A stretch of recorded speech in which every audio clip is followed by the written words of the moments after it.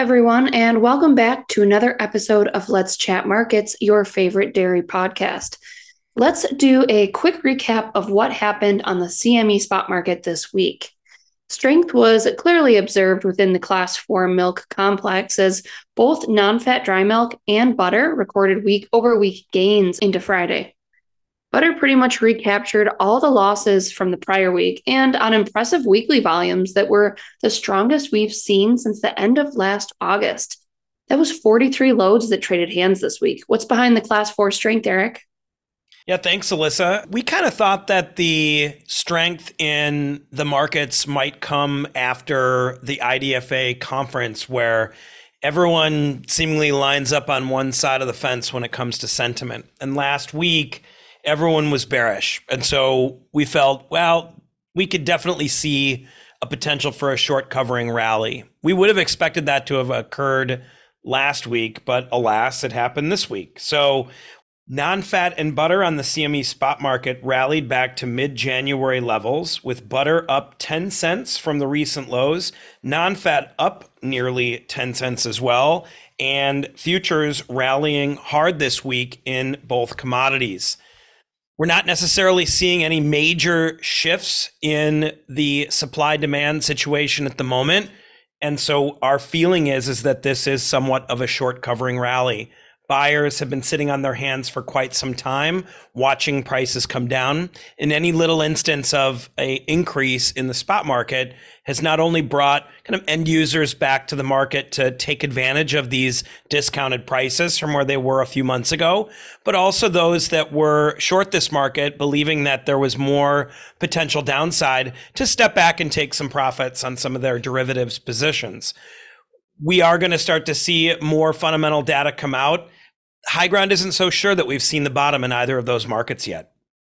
These prices actually lost ground this week, but the same can't be said for Dryway, which gained from last week after 4 weeks of losses. Anything to add on those products?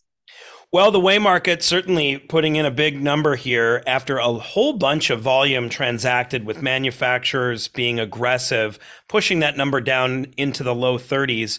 We bumped up, seemingly like a little trend here, 10 cents after the seller disappeared. We've moved sharply higher over the last few days on almost zero volume there. So futures on dry whey are up a little bit from where they had bottomed out at, but certainly a little optimism in the short term here on the whey market as well. Cheese, it was a bit of a quieter week when it came to price movements. We did see some correction and consolidation in the block barrel spread. We're now down to 23.5 cents here on Friday. A little bit of support on the barrels, seemingly $1.60 and under, were of value to buyers, whereas the block market, we're still seeing a bit more aggression on the sell side. While we're still discussing the situation here in the U.S., High Ground started a new email this week to share more detail about the weekly cattle slaughter data, as those numbers have been strong to begin the new year. So far in 2023, weekly slaughter data is justifying the possibility of further milking herd reductions in the coming months. Yeah, Alyssa, I think that we wanted to make sure that we noted this a bit more on a weekly basis and stress what's going on with the slaughter numbers. We typically publish this in our daily newswire on Thursday afternoons in a very basic chart, but we wanted to expand that a little bit, especially how strong the slaughter rates have been to start off this year. We've got over 200,000 head have been slaughtered in the first 3 weeks of this year. That's up 9%. And just this past week ending January 21st, we had nearly 71,000 head. That was up over 13%. So to finish off last year and to start off this year, weekly cow slaughter is stronger, which is suggestive that we'll not have as much in the inventory pipeline here, and farmers are looking to get cash for those cows. Also released this week, the semi-annual USDA cattle inventory report, which showed milk cow replacements showing 7 straight years of declines.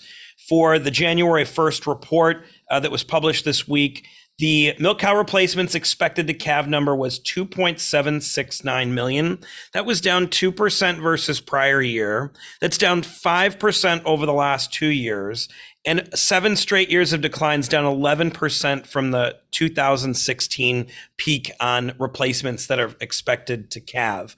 What this insinuates to us is that we're not going to have the inventory of replacement cows needed here. It could suggest further declines. And then when looking at this number, let's say we move to a bull market, it'll be a lot harder for U.S. dairy farmers to build on the milking herd if replacements are down here. So these data points, not necessarily bullish today, but I think when we look out in the next handful of months, we could continue to see further herd declines here a little bit sooner than we would have expected.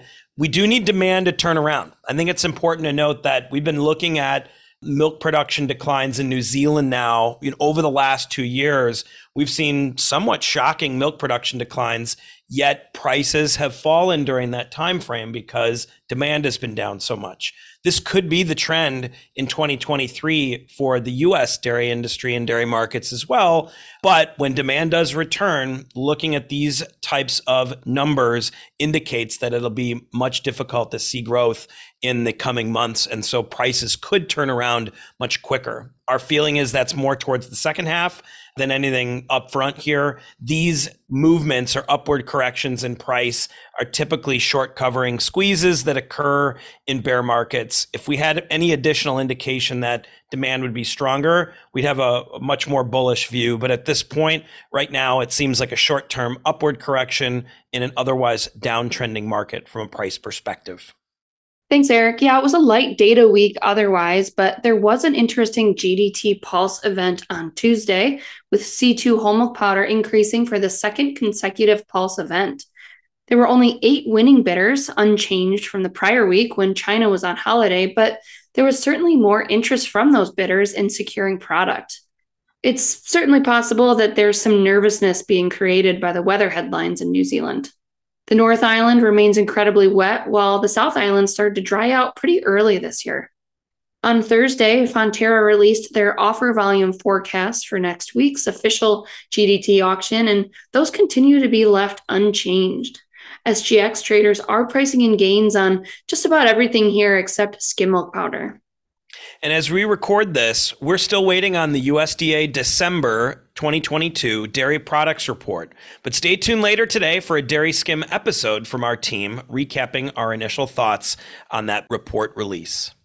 Into next week, expect to see comprehensive analysis regarding the GDT event on Tuesday, December 2022 U.S. trade data, and a World Agricultural Supply and Demand update from the USDA.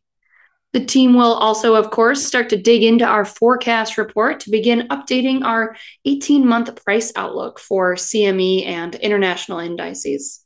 We hope you have a great weekend, and we look forward to jumping on next week to chat dairy markets with you. Cheers.